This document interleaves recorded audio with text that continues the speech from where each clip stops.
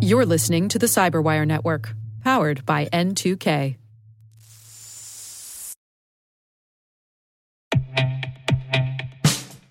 And now, a message from Cyberbit. Mastering cybersecurity is like mastering a sport.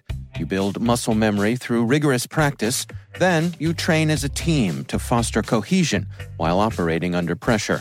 Like athletes, cybersecurity professionals thrive on hands-on simulation.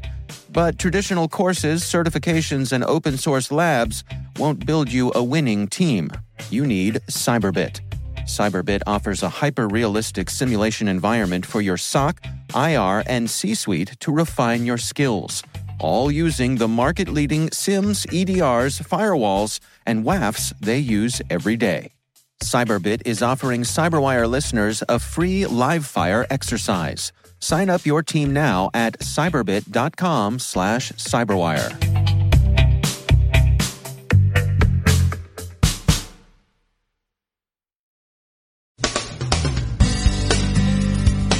Looking for the malware that enabled the hack of Ukrainian electrical power substations, DDoS grows in importance as misdirection.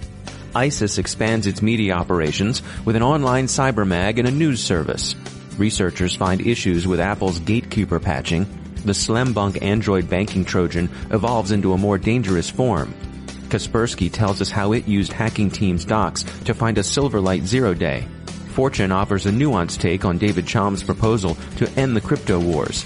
And Twitter's being sued for permitting ISIS to use its service.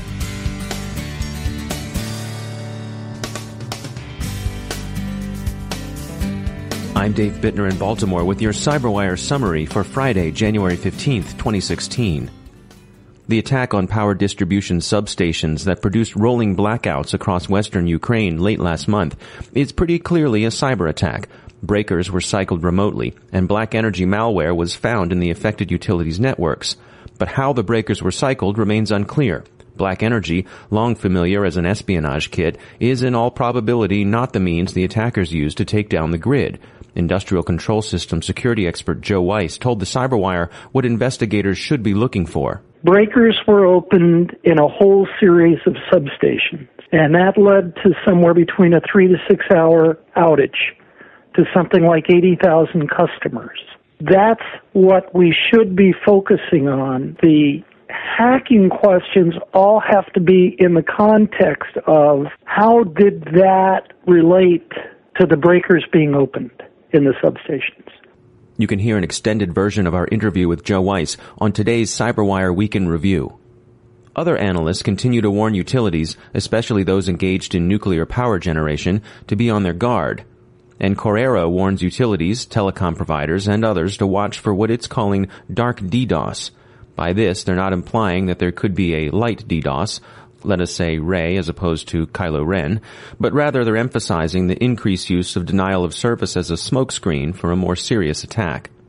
DDoS does remain a threat. Akamai, for example, estimates that 2015 saw them increase in frequency by 180%, but as usual, it's possible to overhype any particular incident. A recent case may be found in the New World Hackers New Year's Eve test attack on the BBC. Hashtag Tango Down, the name of the op, and SkidSpeak for Io Triumphe, claimed 600 gigabytes per second in a test of power, which would indeed be pretty big. As ZDNet observes, quote, "You would think that after such a big bang, someone might have noticed," end quote, but no one did. Tripwire sums up Akamai's findings as great number, smaller punch. ISIS has launched its own encrypted messaging app, but it continues to focus on information operations. It's offering not only grisly emojis for inspiration across social media, but an online cyber warfare magazine, Kybernetic, published initially in German, and a news service, Amok, that features early distribution of communiques claiming responsibility for attacks. The Slembunk Android banking Trojan discovered last year is proving more persistent and dangerous than initially thought. It's got a longer attack chain and drive-by infection capability, and according to FireEye, it's being actively used in the wild. Researchers are finding Apple's patch of OS X's Gatekeeper security feature more porous than users might wish. Other researchers claim they've identified vulnerabilities in Advantech's EKI 1322 serial device server. The flaws may include a backdoor. Kaspersky describes how it used hacking team leaks to discover a vulnerability in Silverlight. eWeek describes Kaspersky's approach as turning users into honeypots. In news techs can use, SANS shares a de-obfuscation tool, and Linux Journal describes what's actually involved in server hardening. A Staten Island lawmaker would add New York State to the list of jurisdictions seeking to require device manufacturers to be able to decrypt traffic carried by their products. Legal observers think the bill has slim chance of passage and slimmer chance of withstanding the inevitable challenges in court. Elsewhere in the crypto wars, Fortune claims that cryptography guru David Chaum's Privategrity, widely discussed as Chaum's contribution to achieving a modus vivendi between privacy and security, has been widely misunderstood. Privategrity is not, Chaum tells Fortune, a backdoored encryption scheme, and he regrets having let earlier reports characterize it as having a backdoor, but rather one that features distributed 10-party control. The cryptography community will no doubt be discussing whether this changes the prevailing dim view of Privategrity. Industry remains skeptical of cybersecurity rules that pass the European Union's Internal Markets Committee. While they must still clear the European Parliament, final passage is widely expected. Consensus among industry observers is that the measures are both expensive and fatally lacking in specificity. Google finds itself under U.S. regulatory and senatorial scrutiny for its handling of student data. Twitter is being sued by the widow of a man ISIS murdered in Jordan. She claims Twitter negligently permitted ISIS to pass on inspiration and direction to her late husband's murderers. Few legal observers expect the suit to hold up in court, but in the event it does, the case's implications for online communication will be very large. In industry news, AppThority picks up $10 million in Series B venture funding. IBM buys Iris Analytics in a fraud prevention play. Raytheon and WebSense will call their new combined venture ForcePoint and will integrate firewall shop StoneSoft, recently acquired from Intel, into the brand.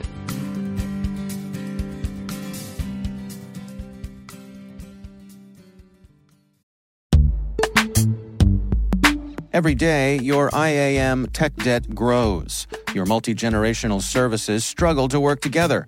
Building an identity fabric can fix this. It makes all your identity tooling stronger and allows you to connect any app to any service you want to use, with zero coding, zero maintenance, and zero app downtime. Strata's identity orchestration platform separates the identity logic from your applications, so you can optimize existing IAM tools and manage them in a single control plane. Now, every vendor, standard, and architecture work together.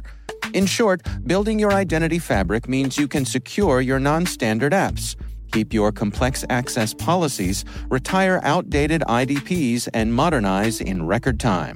So build your fabric with Strata Identity and get rid of tech debt for good. Visit strata.io/cyberwire, share your identity priorities, and receive a pair of AirPods Pro. Offer valid for organizations over 5,000 employees. Connect today at strata.io/cyberwire.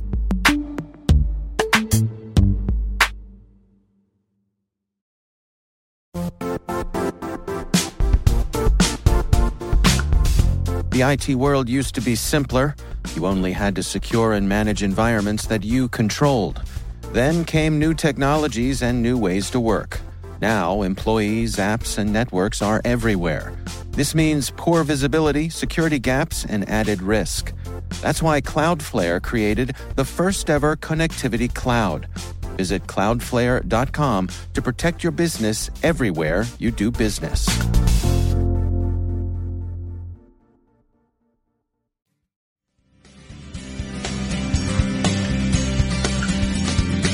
Joining me is John Petrik, editor of the Cyberwire. John, it seems like the bad guys have exploits. And what is an exploit? An exploit is something used to exploit some computer system, network, or program to accomplish some malicious action. So you're exploiting a system, you're exploiting a vulnerability if you're using software, data, commands, or hardware devices to do something to that system that ought not to be done to it. And it's used also as a noun, as an exploit, that is some particular thing that an attacker can use against the system. That's an exploit. Exploits are often packaged into kits. You hear about exploit kits. And some of the exploit kits we read about in the news, like Angler, for example, are packaged sets of malware that automate the exploitation of vulnerabilities. And that's very commonly some crimeware web application that enables attacks on unpatched systems. So exploit kits form a very important part of the criminal malware black market. So when we're talking about exploits, very often it is something that has been named. So there's the Angler exploit. It's been prepackaged. It's something that's easy to use. That's right. There are also named vulnerabilities, not to be confused with exploits. But yeah, an exploit is very often named. Some of the names are compelling. Some of the names are slightly ridiculous. But everybody who does vulnerability research would love to name their own exploit. So again, just for clarity's sake, what is the difference between a vulnerability and an exploit? An exploit is something that takes advantage of a vulnerability. And the vulnerability is the thing that the exploit exploits, that the exploit uses to get at you. It's the hole in the system that the attacker uses. The exploit is what he uses to get through that hole. All right, John Petrik, thanks very much.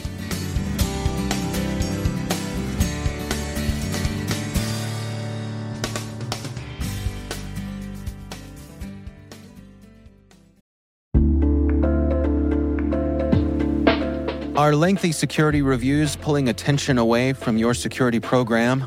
With the largest network of trust centers, Vanta can help you streamline security reviews to win customer trust, save time, and close deals fast.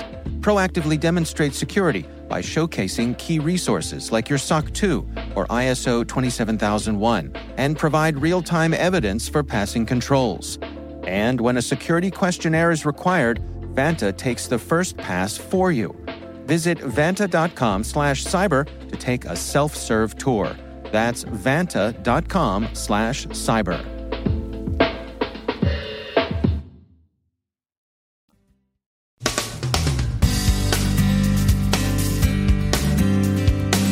And that's the Cyberwire.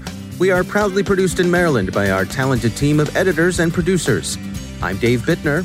Thanks for listening.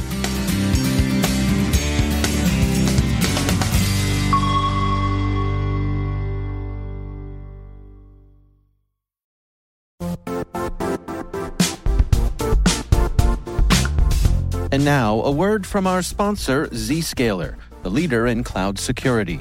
Cyber attackers are using AI in creative ways to compromise users and breach organizations. In a security landscape where you must fight AI with AI, the best AI protection comes from having the best data. Zscaler has extended its Zero Trust architecture with powerful AI engines that are trained and tuned by 500 trillion daily signals. Learn more about Zscaler Zero Trust Plus AI to prevent ransomware and AI attacks. Experience your world secured. Visit zscaler.com/zerotrustai.